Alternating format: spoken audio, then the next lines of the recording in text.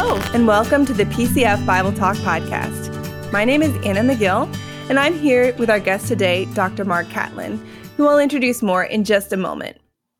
Today, in this bonus episode in our Drama of Redemption series, we are going to talk more specifically about the authenticity and authority of the Old Testament biblical text, and even more specifically, about the Pentateuch. And just to clarify our terms before we start, we use the term Pentateuch to refer to the first 5 books of the Bible. So Genesis, Exodus, Leviticus, Numbers, and Deuteronomy. The word Pentateuch comes from the Greek penta, which means 5, and tuch, which means books. So really just a fancy way to say 5 books. But our question today that we want to talk about is, how do we approach these books of the Pentateuch? What kind of writings are they? Can we read the Pentateuch as a trustworthy historical account? Did Moses really write all of these books? What does it mean to accept the authenticity and authority of these biblical texts? These are deep questions, and I'm so grateful that today I'm able to talk over these things with our guest, Dr. Mark Catlin. To tell you a little bit about him, Mark grew up in Birmingham, Alabama, where he attended Samford University and majored in classics. Mark also earned a Master of Divinity and Master of Arts in Biblical Languages from my own alma mater as well, Gordon Conwell Theological Seminary in the Boston area. And Mark went on to get a PhD in Old Testament from Southeastern Baptist Theological Seminary in North Carolina.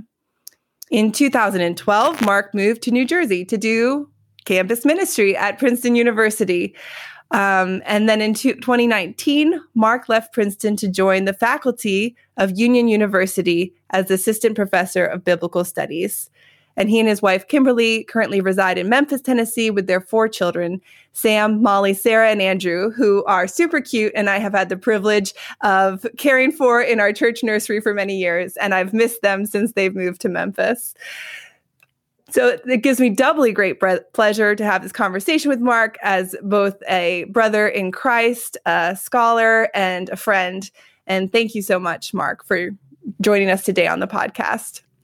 Yeah, well, thanks for having me. I'm excited to join you, and I chuckle just about the kids. They are super cute, which I think they must get from their mom or something. But we also had a great time in Princeton, and we went to Stonehill together as well, right. where you saw them in the nursery, and did campus ministry with a different campus ministry. I was with a different campus ministry, but we also worked together and talking about some of these things with students. And so fond memories of Princeton and our family there with students at the university, but also at Stonehill and with you and your family. Your family had us in your home several times, and we thoroughly enjoyed your hospitality. So it's great to be on this podcast with you and talking about what we're talking about for the students at Princeton. So thanks for letting me come on. Yeah, so I've been really blessed by Mark's insight into different biblical topics on a whole range of things in the past, but also specifically on these issues, which I've heard him speak about before. And so I'm glad that we can now speak about them in a context that is recorded and available to others. All right, so let's get started. And our first question, really, Mark, is sort of about the genre of the Pentateuch and just what even type of writing are these books? Like if someone were to say to you, oh, the first 5 books of the Bible are not historical, they're just myth. They weren't even meant to be factual accounts. They were never meant to be read literally. Right. What would you say to that kind of line of thinking, and how would you start to work out the genre of these books?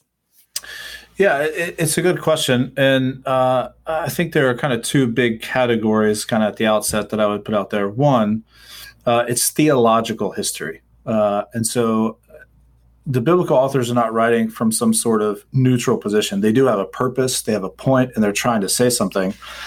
And the point that they're trying to make and their purpose for writing is really to tell the story about the God of Israel, that he's created all things, that he's good, that he has a purpose for his creation, and that Israel has a role to play in it. And so there is a theological point that it's trying to make. And so that's going to shape the way that they tell the narrative. The other kind of big category, other than theological history, is that it's also ancient history. So it's within the context of the ancient Near East. And what we're going to find with that is that the biblical narrative is going to employ narrative forms and conventions from the ancient Near East to reveal the true story of the God of Israel.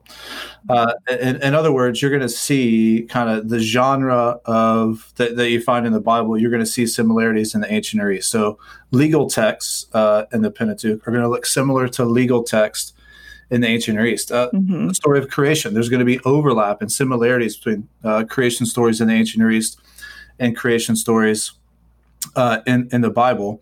But there's also stark differences when we look at these similarities. And the similarities are important for conveying meaning. It kind of gives us a category for understanding the genre that we're looking at. But there's also going to be these stark contrasts, and it's really at the distinction and the differences between the ancient Near East and biblical text where we find the importance of understanding who the God of Israel is. And what I mean by that is, you look at creation stories in the ancient Near East, and there's these battles going on between the gods. And you open up to Genesis 1 of the creation narrative. It's just in the beginning, God created. It's very peaceful. There's a stark contrast. There's not a war going on. There's one God, not many gods. And he just speaks by his word, and things happen, and they're created. And there's not this opposition, this war, this battle that's going on. And so you'll see similarities that are there, but those differences are there to tell you what is unique about this story and who God is. And sometimes we can be scared of those similarities and say, well, isn't the Bible supposed to be this unique story? And it is. It is a unique story within the ancient Near East. It tells about a unique God. It's monotheistic. It's telling about one God, that the God of Israel is not just the God of Israel in this little slice of land.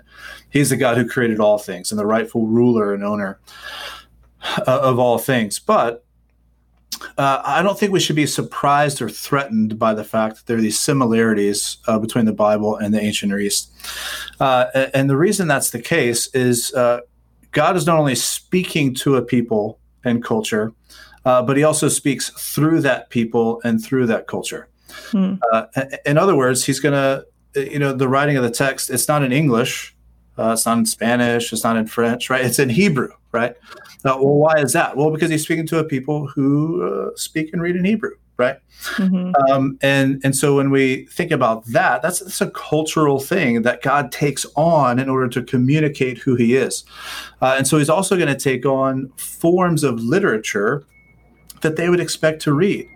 And so when we think about that, God is communicating through what we would expect, but also to correct some of our wrong theology that are in those forms, right? So he doesn't take on the theology of the creation stories of the ancient Near East. He doesn't take on the exact same laws. There's unique things there, but the form helps us understand, okay, this is what he's talking about. Oh, but these differences tell us that he's a unique God with a unique purpose for both the world and for us. And sometimes when I think about that, I can get a little uneasy myself looking at these similarities and think, wow, is the Bible really unique? And then I think, one, yes, the differences are there, but two, how else was he supposed to do it? Was he supposed to speak in like a language that nobody knew? How would he communicate? Why would anybody believe? How would they trust? Would it be completely different forms that nobody had ever heard of? I think people would be like, wow, that's a strange thing. That doesn't make any sense. But God does make sense when he speaks. He's clear when he speaks. He reveals himself and through what things that we already know, but also to overturn some things that are wrong about that. So these similarities and differences, all that to say, when we read the Bible, we're looking at a theological history that is within the context of the ancient Near East. And so when I read the text like that, we're asking the question, are we to read it literally? Yeah. I guess I could say the answer is yes, as long as what we mean is we read it according to what it is. That is, we read it as theological history in an ancient context. And so when we read it the way that it's intended to be read or the way that it was written, then we can start to ask questions about what is this text. And so when we do that, my conclusion would be that the text does seem to present its original readers and therefore also us with an historical account. It recounts real events, real people happening in real time and space in the world that we inhabit.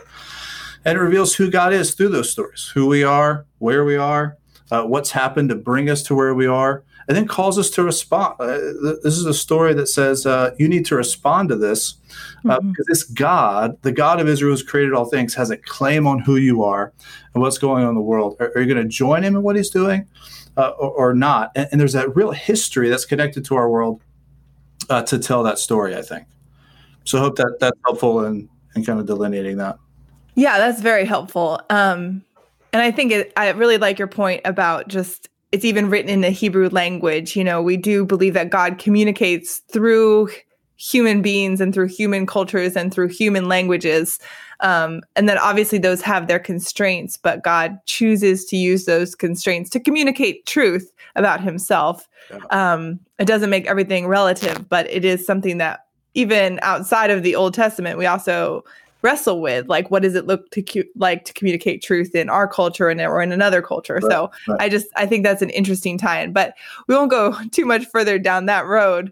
But maybe if you could unpack like how you would use this way of reading the text to like read a text like Genesis 3, like, is that history? Is that myth? Like, can you demonstrate how you would think about that text? Because it's kind of a strange text in terms of the rest of the Bible. There really isn't this, two human beings walking with God in a garden and a talking snake. And, it's elements that aren't repeated later on.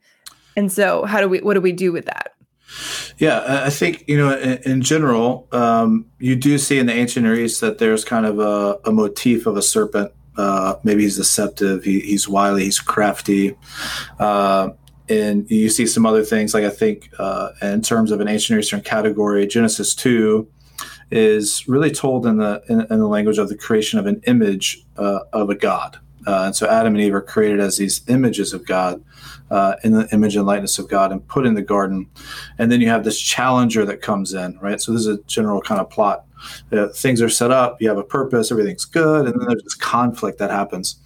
And so it does pick up on some of these ancient Near Eastern things that are happening in the text. And I think that image theme carries through into Genesis 3. That's probably too technical to get into, but if you want to get into it, Kathy McDowell has written a wonderful book on this. But there's, in creating an image, there's a lot of talk of the opening of the eyes and the opening of the mouth. And so this Eve sees that it's good for food, and she eats with her mouth. I guess when Adam eats with her mouth, then their eyes are opened and they see new things. And so it's playing off these ancient Near Eastern motifs. And so then the question becomes, is this just kind of a mythical story, an allegory for the human plight and striving between ourselves and God and the serpent? And so that's when I think we have to say, okay, well, when we dive into the biblical text, do we see that the way that this story is connected together, does it really seem like it's just mythology?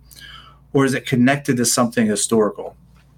And a big question that people have is something like, are Adam and Eve individual historical figures? And there's some implications for that we probably can't dive into. But it seems to me that when we ask something like, what would an ancient reader think? One category for understanding what an ancient reader would think is, what do later biblical authors do with this text? Because later biblical authors are ancient interpreters of the text. Closer in time than us. Exactly. And both Old and New Testament, right?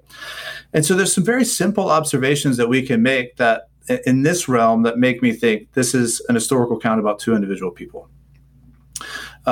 Take 1 Chronicles 1:1, for example. Chronicles begins with a genealogy that's just very bland history. This person, then this person, then this person were born. But the genealogy begins with Adam and then moves to Seth. It seems to me that the chronicler, the author of Chronicles, is reading this Genesis narrative as individuals, an historical person who knew his wife Eve, and Seth was born. Right. And then Seth is born from him. And then the historical line continues into figures that we know that are historical. And that genealogy is selective in who it's going to talk about. It doesn't mention Cain and Abel, for example. But all the figures that are chosen that are selected are historical figures. Like they're real individual human beings. And so the chronicler seems to be tracing the history of Israel back to Adam and saying that Adam is this historical figure. I think Luke, the writer of the Gospel of Luke, does a similar thing. He's an ancient reader. He has a purpose, obviously. He's trying to talk about Jesus. But in Luke 3, he has a genealogy that works backwards. And when he works backwards through that genealogy, he ends up with Adam. He goes all the way back to Adam. And all those people are individual human beings. And it seems to me that the way to read that for Luke is that Adam is this individual, historical human being, and Eve would be therefore as well. And Luke does have a purpose. He says Adam, the son of God, and then introduces the temptation of the Satan's temptation of Jesus after that. And Satan tempts Jesus and says, if you are the son of God, right? So he's trying to make a connection between Jesus and Adam, but he does it by showing that Adam is an historical figure, right? Connected to the historical figure of Jesus. And those two simple observations make me think, at the very least, that the ancient readers who have become biblical authors in Chronicles and Luke are reading this ancient text as history. They see Adam as an individual actor in the world that's connected to real history. And so then when I look back at the narrative itself in Genesis, it seems to me that the way the story is connected together is the reason they read it that way. What I mean by that is if you take out Genesis 3 and Adam and Eve as historical individuals, it's really hard to make sense of the narrative that follows. One, just a simple observation that, the people that are born after Adam and Eve kind of construct the story that continues into history and the rest of Genesis. Right. They're all related to Adam and Eve. That happens, but also the way the story is told, and not just in the generalities of we now suffer under sin and death because of sin is kind of a broad category, but in the specific things in the way that suffering is constructed. What I mean by that is when Adam and Eve sin and God's pronouncing the curse, he says things like in 3:14, I'm reading from the ESV, the Lord God said to the serpent, because you have done this, cursed are you above all livestock and above all beasts of the field. On your belly you shall go, and dust you shall eat all the days of your life. I will put enmity between you and the woman, and between your offspring and her offspring. He shall bruise your head, and you shall bruise his heel. This theme of offspring, this child that is born, is this promise that then carries forward through the rest of the book of Genesis. It's a central point in the rest of the narrative of Genesis of who is the seed, who's going to bruise the head of the serpent. And we can know that this is the case because it's very concerned to talk about who is born from Adam and Eve. And that's why the chronicler cares about that, who's born, carrying back this genealogy back to Adam. It's why Luke cares about this genealogy carried back to Adam, because they're looking for who is the seed who's going to do this, as well as the covenants that are made, the covenant that's made with Abraham and continued through Isaac and Jacob. One of the central thing is the offspring that comes from them that will bless all nations. So the rest of the historical narrative is picking up on this promise that God makes in the midst of this curse. To the woman, he says in verse 16 in Genesis 3, I will surely multiply your pain in childbearing. In pain you shall bring forth children, your desires will be for your husband, and he shall rule over you. Why is this here?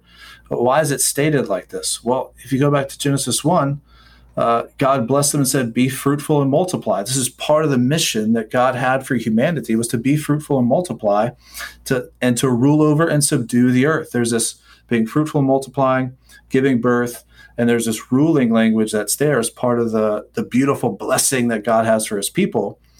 Well, that's now twisted, and the suffering is going to happen. That mission continues, but it's going to continue through suffering because of their sin.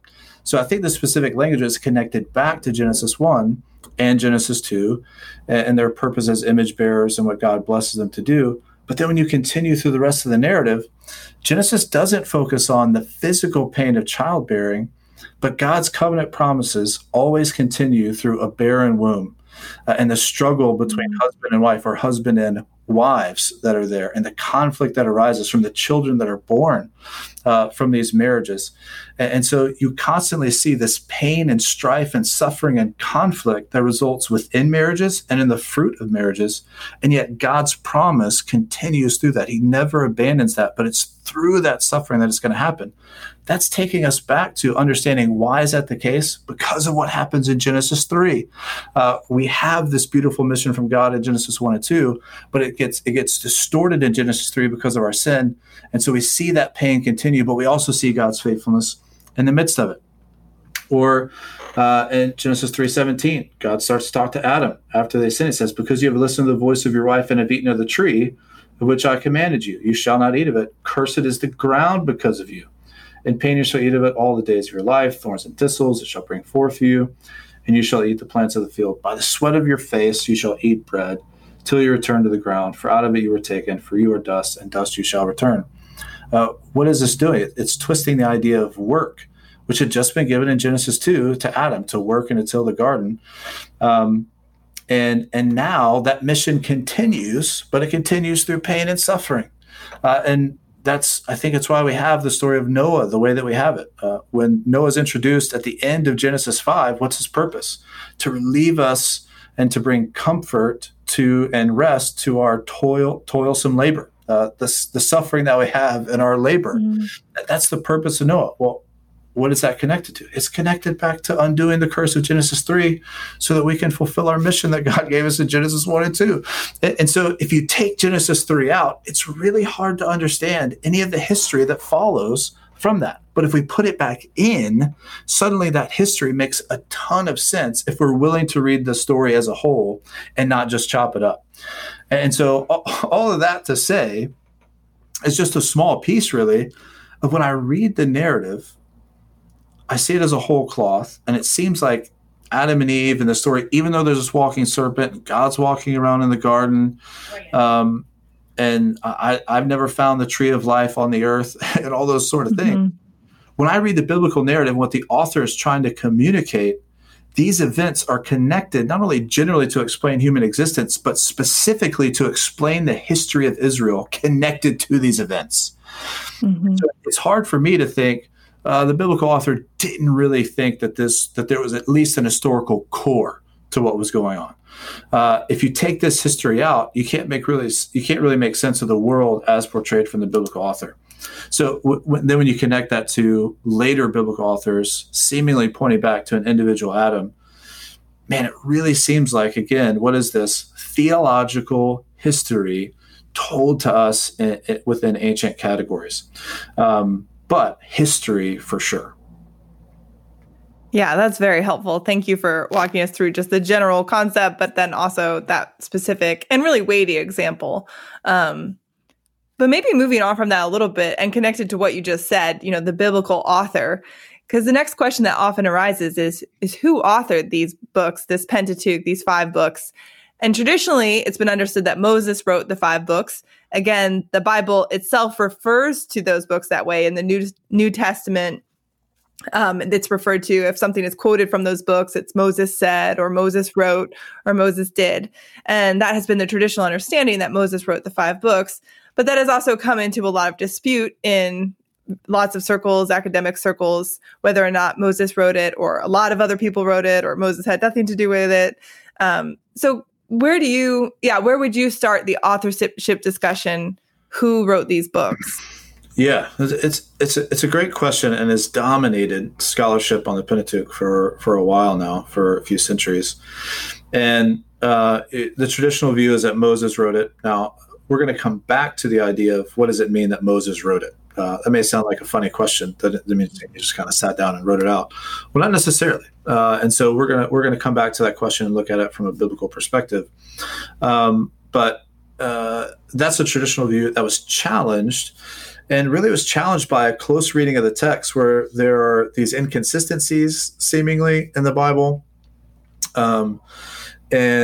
Like, for example, Genesis 1 and Genesis 2, seemingly 2 different creation accounts that are contradictory. I think it starts over. It starts. So yeah. So in the beginning, God created the heavens and the earth, and then you have a new creation account that begins in Genesis 2:4. These are the generations of the heavens and the earth, and that phrase, these are the generations, continues as a structuring element throughout Genesis, but it's not there in Genesis 1. When you see something like that, I think there's a growing sense in scholarship across the board that what we see as inconsistencies in the text are only inconsistencies based on modern categories and ways of reading the text. An ancient reader would not necessarily have seen that as an inconsistency or contradiction, because they would have a genre for understanding, a category for understanding what the author is doing that isn't immediately present to our minds.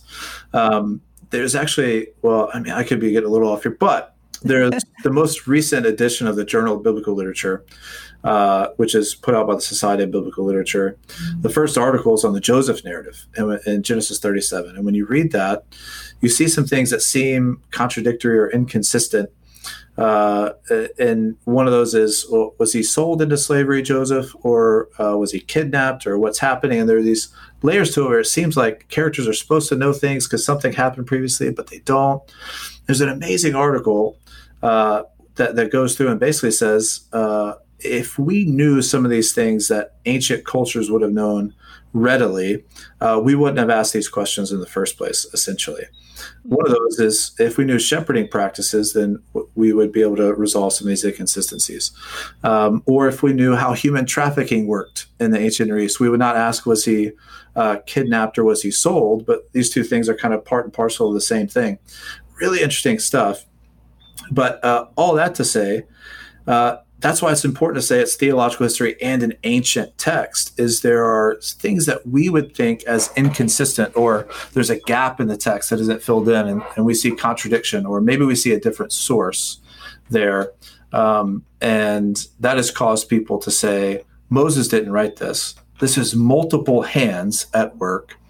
And in particular, kind of codified by a guy named Julius Wellhausen a couple of centuries ago, he said, well, there's 4 different sources in the Pentateuch, in the first 5 books. There's somebody called the Yahwist that we can call J. He likes to use the name Yahweh. It's the earliest document that we have. God's a little bit more anthropomorphic. Those sorts of things. Then we have the Elohist, E, an E source. So we have J, and then we have E. E likes the name Elohim. He's written a little bit later than J, and this would not be Moses using these sources. This would be J, written sometime in the 10th century, so the 900s. E a little bit after that, and then you have D, which stands for the Deuteronomist, and he basically wrote Deuteronomy because it seems like a little bit different thing than some of these other texts that we have, and that would not have been found by Josiah later in the Bible, but King Josiah in the 7th century would have written Deuteronomy. So when it says that Josiah rediscovered the law and read it for the first time and wept, exactly, that actually he just wrote that part. That's a narrative constructed for Josiah to hold power and make some reforms. But really, what actually happened is that he wrote Deuteronomy, or someone during that period did. Now, again, this is kind of an older view of what's happening. But I hope what you see up to this point, we have J, E, and D up to this point, is that over against the Mosaic authorship that's earlier, that's recounting kind of the truth of the historical narrative, what JDP does is says, well, there are these later accounts, and these later accounts help us account for the inconsistencies, and there are contradictions between their theology, between the specific things that they recount in similar stories. The reason you have similar stories twice is you have different sources. And then the final one, in J, D, and P, is a priestly source written in the exilic or post-exilic time, meaning after the Babylonian exile or during the Babylonian exile, roughly around 539 and thereafter. And so that was really in response to to explain this is why we went into exile. We didn't follow this law, and so this is what we need to do. Again, this is very oversimplified. But we have J, E, D, and P as kind of these whole cloth texts that then somebody picks up and weaves them together to tell one story. The result is inconsistencies.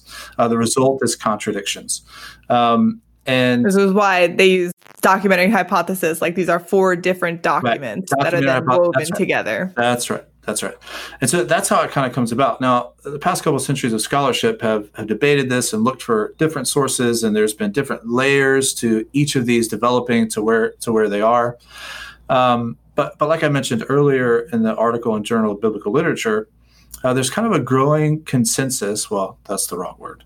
There's not a consensus really about anything. There's consensus in academia? You amaze me. Just delete that.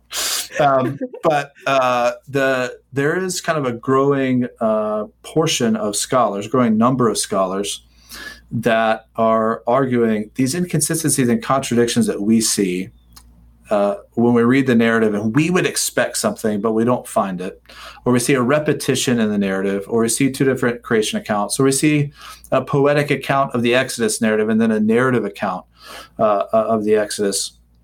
These aren't necessarily two different sources, because when we read them as expecting what an ancient reader would expect, they no longer, at the very least, they no longer require two different authors or separate authors to account for all these things.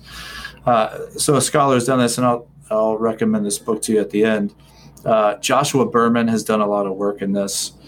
He's got a great article on Deuteronomy, the beginning of Deuteronomy. It recounts Israel's history up to that point, but it seems more negative than the actual accounts that went before. He explains why that is using these covenant treaties that we found among the Hittites to say that's how they would have done it. They would have, if you had an agreement with someone, it might sound positive, but if they break that agreement, your later recollection of that side-by-side accounts are going to be more negative because of the breaking of that agreement. He says that's the sort of thing that's happening at the beginning of Deuteronomy. It's not a different source. It's that some history has happened, and so it's going to be told a little bit more negative, because if you remember, the people of Israel, they come out of the Exodus, they go to Sinai, and then things get squirrely pretty immediately as they create idols and things like that and complain and grumble. And so the history is a little bit more negative. And it's a book called Inconsistency in the Torah. It's a great little book that I find really helpful. But over against that is, as I was talking about, the unity of that story. That's why I think it's so important to point out the unity that's there in the midst of this diversity. Is the text isn't just chopped up. I think there's unity there, which I think lends itself to seeing one essential author that gave us this final text. Well, yeah, because part of my question there, because the documenting hypothesis in whatever forms, kind of there's two elements. There's these different sources, but then composed over these huge ranges of time, like over thousands of years and like way after the events described. And yeah, as you I'm interested to hear what you think about authorship and Moses, because it doesn't necessarily mean that Moses couldn't have used sources, right? I mean, because there's the using of sources, and then there's the vast expanse of time that the documentary hypothesis talks about. And those can be kind of separated into two elements. So you said you were going to talk about this, but how do you think Moses wrote it, if Moses wrote it? Yeah, so it's a good question. So I don't want to necessarily deny that there are sources that are used at the outset, right? I don't think a Christian's view of Scripture has to require that Moses wrote this all himself from beginning to end using no sources. Mm-hmm. One of the big reasons that for the Christian is the Gospel of Luke, at the beginning of the Gospel, he just straight up says, I did research and I've used sources to help me understand the story, right? As a good historian, Luke the historian, my favorite. Yeah. And so he just admits it straight away. Like there's no, I sat on a mountain with God and he just revealed this to me. It's totally detached from anything else you've ever heard. In fact, it seems to be that Luke wants to show that that's not the case. It's very much connected to the things that Theophilus has heard. He wants him to be certain of. And so there's nothing that we need to do to say that Moses used zero sources. Mm-hmm. And so we might be able to discover that there are different sources that are woven together. But the way that we do that can't be according to a modern category. It has to be according to what an ancient reader would have expected. And I think that's more the question. So could Moses have used sources? Yes. Can we necessarily see where they are? I don't think so. And then would we be able to date them to a specific time period? I don't think that's possible. Mm-hmm. The only thing that we have is this final form of the text. We just don't have these other documents, and so it's a documentary hypothesis that posits that there are these things when it sees alleged tensions in the text. But I think Moses could have used sources. And I think he's the essential author is the way that I would describe it. And one of the things that makes me think that Moses is the author, and then I'll come back to define essential author here in a second, is the way that I think Moses experienced God is, and the way that it's told to us in the Exodus is, he was a Hebrew child who grew up in the Egyptian courts. He then he sees a Hebrew slave being beaten. He kills an Egyptian, runs away. God shows up to him, and then he helps lead the people of God out of slavery in Egypt in the Exodus narrative. And I think it's this experience of the Exodus and the plagues on Egypt that Yahweh brought that reveals to him who Yahweh is. That this Yahweh is not just the God of Israel, but he really is God of gods and King of kings. He's Lord of lords. He's the one who created all the earth. And the reason I say that is this.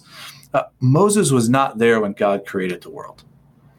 That seems like a pretty safe assumption. Nobody was there at the beginning with God, right? And so he's not an eyewitness to what happened. But the way that he describes a lot of the creation narrative takes on the language of the Exodus. And just to give one example, when he takes the staff, puts it in the ground, the water is separated and dry ground appears. That's the exact language that happens in the creation narrative when he separates the waters and dry ground appears. And I think the reason that that's important is Moses is maybe using sources, but he's also using his experience with this God, kind of firsthand experience with this God in Exodus, to describe what's gone before. And so this God who has led them out of the Exodus is also the God who created the world, and he's trying to make that connection. And one of the reasons I think this is important is there's an incredible quote that I think kind of brings this together for me and what Moses is doing, his experience with Yahweh, and then writing about earlier events. He may be using sources, but he's shaping them based according to his experience of this God. And there's a great quote from a scholar named Rita J. Burns. And it's in this little commentary on Exodus, Leviticus, Numbers. I stumbled across it. And this quote, you could say that all of my teaching is trying to show that this quote is true. And it's a good lead up. I think it summarizes really well what I've been talking about in terms of the unifying story and this consistency that's there. And so here's what she said, and it talks about history as well. She says that Israel believed history to be unfolding according to a divine plan, sometimes ambiguous, but never arbitrary or chaotic. It was meaningful and purposeful. Because the God who was there was one, there was constancy in history's unfolding movements. But alongside this constancy and consistency was the anticipation of newness. History never simply repeated itself because of the presence of the one who is not only constant, but also dynamic. Such is history when it is bound with the one whose name is Yahweh. The name itself suggests constant and gracious presence, but also divine freedom to be present in ways ever new. And that's the end of the quote. I usually just sit in that quote for a long time. But really what she's saying is this name Yahweh is built off the Hebrew word to be. And what she's implying there is God not only is, but he is whom he will be. And so when you look at the fact that God is and he acts in consistency with his character, when Moses looks at the Exodus event and sees God acting, when he sees that he is more powerful than any of the Egyptian gods and even more powerful than Pharaoh himself, he is experiencing a God, if he is the creator of the world, who is consistent in his character and reveals his character on the mountain to him in Exodus 34. He can then look back, if he has sources or not, look back and connect that history and show that same character all the way through to the Exodus when it gets to him. And I think that's that's the way that he's shaping the narrative, is his experience of this God of Israel, whom he now believes through the display of the Exodus and his mighty power, that he is the God who has created all things and rules over all things. He's taking the stories maybe that he's heard, or these texts that he's had, and he's shaping them to show how that story has led to this moment in history. And so I think that's the essence of what we find in the Pentateuch. So I think Moses is the essential author. But There are things in the text that seem to suggest that Moses isn't the author of every detail in the Pentateuch. And a text to look at here, I think, is there's a lot of little things we could point to. Deuteronomy 34 is really important to point to because it talks about Moses' death, which he probably didn't write about. But then it also has some interesting phrases that make us think that there's been some time that has passed since the writing of Deuteronomy 34. I'll just start in verse 5 in Deuteronomy 34. It says, "So Moses, the servant of the Lord, died there in the land of Moab, according to the word of the Lord.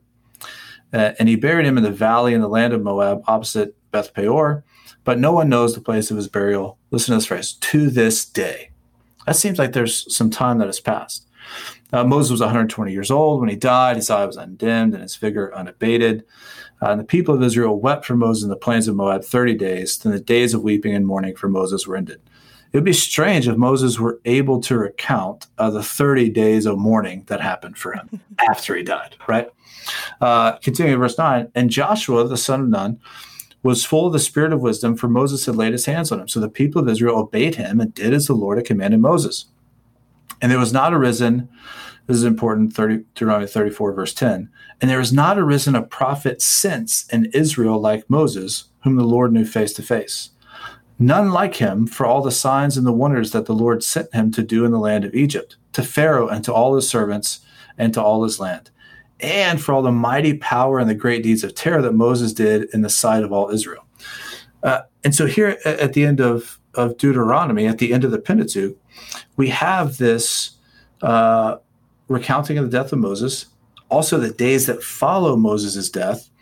And it says that no one has arisen like Moses, no prophet like Moses has arisen up to this day, or since then, no one has arisen. It seems to imply that there's a period of time that has gone on, and the author has experienced that period of time.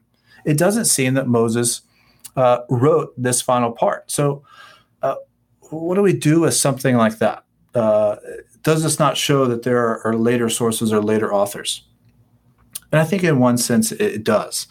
I think that there are later, I would call them editors with a light hand that come in and update the text. And I think we see a hint of this with Joshua in Joshua 24. And so in Joshua 24, Joshua is at Shechem, and there's this covenant renewal ceremony that's happening for the people of God. So I'll read a little bit and then really hone in on a particular part that I think shows us that there was editing that Joshua did to the book of the law that Moses provided. I'll start in verse 19 in Joshua 24.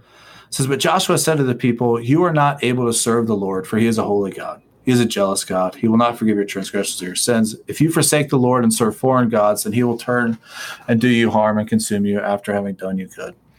And the people said to Joshua, 'No, but we will serve the Lord.' And Joshua said to the people, 'You are witnesses against yourselves that you have chosen the Lord to serve him.' And they said, 'We are witnesses.' He said, 'Then put away the foreign gods that are among you and incline your heart to the Lord, the God of Israel.' And the people said to Joshua, 'The Lord our God we will serve, and his voice we will obey.' So Joshua made a covenant with the people that day and put in place statutes and rules for them at Shechem." Now listen to verse 26. So Joshua just put into place these statutes and rules based on this agreement that they will follow and obey the voice of the Lord. Sounds a lot like what happens at Sinai with Moses. Verse 26, immediately following that. "And Joshua wrote these words in the book of the law of God." What's happening here is the story of Israel continues. They're renewing the covenant, and there are statutes and rules that are given to them to obey in this relationship with God. And Joshua adds these statutes and rules to the book of the law of God. And so it seems to me that what continues to go on, at least with Joshua here, is that there are people who will go in and update and add to, not in a sense of something different or contradictory, but continue to expand God's rules for his people and maybe update some language along the way in the narratives, like this is still true to this day, or a prophet like Moses has not arisen since. And it seems to me that when you look at kind of how the Old Testament unfolds, it's the prophetic office that really does this. Now, it's a whole kind of different story. But I think we have an example here in the biblical text itself of editing that happens afterward. And so there, I think, that's why I would say Moses is the essential author, but the text seems to be updated up to a certain period of time. Now, when the to this day comes to an end is a different question. But at the very least, we see within the biblical text itself that there is editing that happens, and that ought not to threaten or anything like that our sense of Scripture or being from God or Mosaic authorship. So I guess my final question would be, you're accepting the idea that there can be some editing, like even here, Joshua edits the text a little bit. The text itself seems to show editing. But I feel like, again, part of the documentary hypothesis is this idea that Scripture just serves human purposes. It served the purposes of Josiah to invent all these laws and invent this backstory and like solidify the place of Israel, or all the stuff that emphasizes Judah as the important son, is just put in retroactively to support the Judaic kingship, sure, as opposed to kingship elsewhere. So how would you sort of respond to the idea that people just put in self-serving edits, that they don't, or how are they viewing this text as inspired by God, and how do they treat it with reverence? Does that make sense rather than this utilitarian view of the text that it just serves to keep people in power?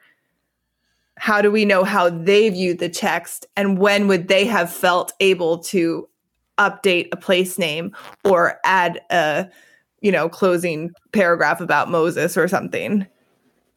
Right. Well, I think the Joshua example is important, because there's very clearly a handing off of kind of Mosaic authority to Joshua. It says that the Spirit was with him, and that he had wisdom, and that Moses kind of hands authority over to him as God to continue God's mission with his people as the leader of God's people. And Joshua 1 kind of continues that narrative. So this isn't like a random person, right, that goes in, like, I think I'm just going to add some words that sound good to the Mosaic law. It's still the Spirit at work through Joshua. And I think that's why it's also important to think of this as a prophetic office that he's taking on. The prophets in the Old Testament, God speaks to them and they speak God's word. And so it is an office that is unique in that how God speaks to them and by his Spirit, they're kind of God's mouthpiece. And so it makes sense that they would continue writing the Scriptures. So that's one thing. It's not just random people can go in and do whatever they want with the book of the law. It doesn't appear that that's the case. In terms of how would it be, or how would I answer the self-serving idea? This might be too simple of an answer. And these arguments and things are far more complicated and complex.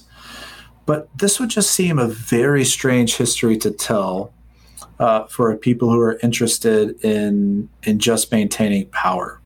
Like, if I'm going to tell history and try to show that I should be in the line of Abraham, I think I would tell a different story of Abraham. Like, Abraham is not great. Pretty messed up family. Founding father of the nation of Israel, the one to whom God shows up. He pawns his wife off to an Egyptian leader as his sister. And a plague comes, because of that. And even Pharaoh recognizes that Abraham's done, or the leader in Egypt recognizes that Abraham's done something wrong. I don't know if I want an Egyptian correcting my Israelite founding father. The whole story of Hagar and Ishmael, then on down the line with Jacob and Esau. Jacob's a deceiver, constantly cheating his brother out of stuff. And those stories are just not good. You have, on into the Joseph story and his brothers and having the favorite and beloved son, which creates all kind of strife. these people are not presented as these perfect paragons of what we ought to be. The central theme in the narrative is God's faithfulness in the midst of it. Right? You see this in the story of Abraham. It's really clear that you have God always shows up and renews kind of, hey, Abraham, I'm gonna fulfill my promises, right? So Genesis 15, he shows up and says some new stuff about the covenant, and Abraham says, how do I know that I'm going to keep this land, for example? And Yahweh's like, well, you're not going to have it now, but the sin of the Amorites and all these people, it's going to be full in a few hundred years, and your people are going to go into captivity, and then I'll bring them out. And then in Genesis 16 is when you have Hagar, and the story of Hagar, and Abraham sleeps with Hagar instead of Sarah. And it's in Genesis 17 that God pops back up and says, no, that's not how we're doing this.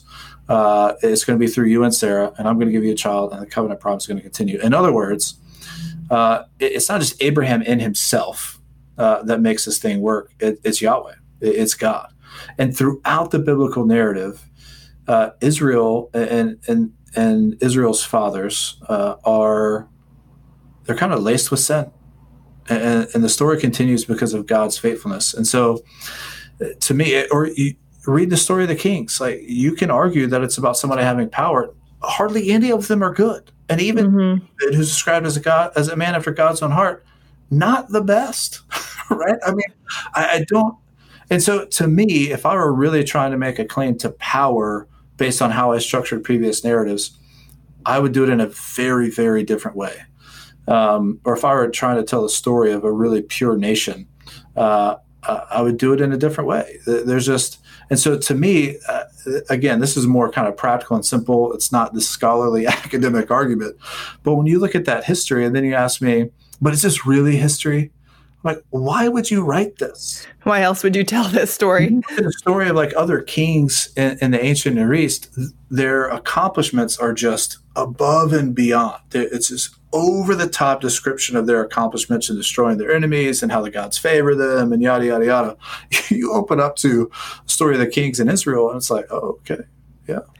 These people are really messed up, you know? And again, that might be an oversimplification, but I just wonder, like, why would I write this history? And then why would I have it end? Why would you end it with this call back to return from exile? Or why would you end the story if you end it with Malachi with things are going to get better in the future, but things are still really unresolved?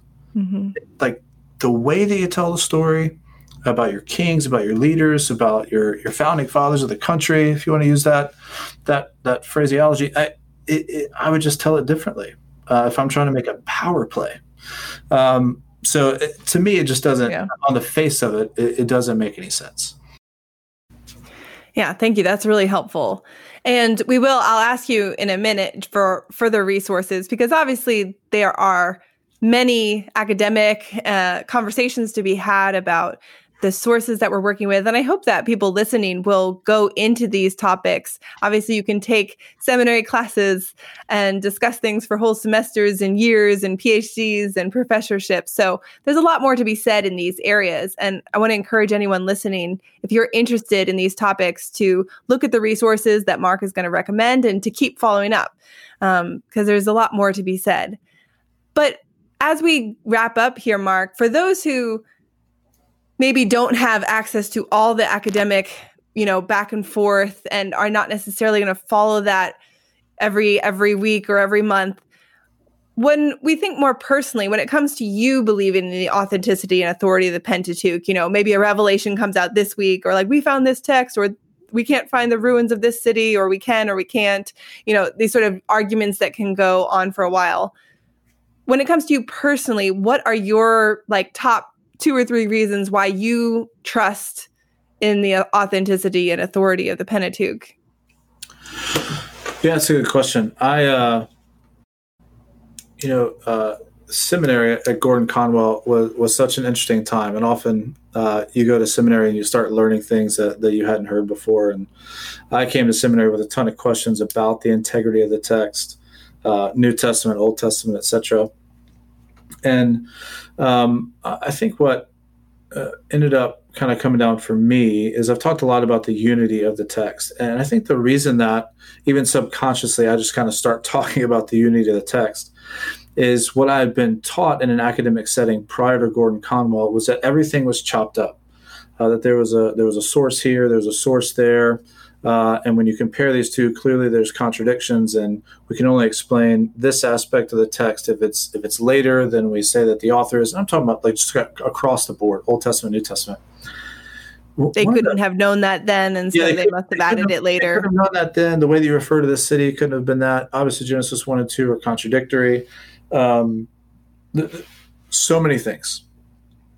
And so when I came to Gordon Conwell, to me, the Bible, and honestly, the way that the Bible is taught in the church most of the time almost reflects this chopping up of the text. You teach it 6 verses at a time, right? Mm-hmm. And there's not necessarily anything wrong with that, but the Bible is just this chopped up. It was a log that had been put through a wood chipper, and then the chips had just been scattered. And I was looking at it, trying to make sense.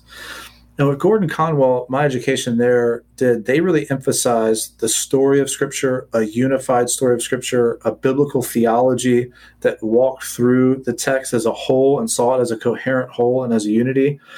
And I began to kind of think in this way, and just time and time again throughout years of studying the text, I came to the conclusion that this thing is not as chopped up as people want to think it is in some academic circles, but there really is a unity to it, and it's a beautiful unity, and that requires just a lot of time and conversation. Mm-hmm. I don't want to avoid the hard questions about the text, because I think what ends up happening is the more that you dive into those hard questions, I think the more that you'll discover the unity, if we can think kind of with a creative academic imagination about how can these texts go together. So, okay, these people, there's doubt cast on this, but can they really go together?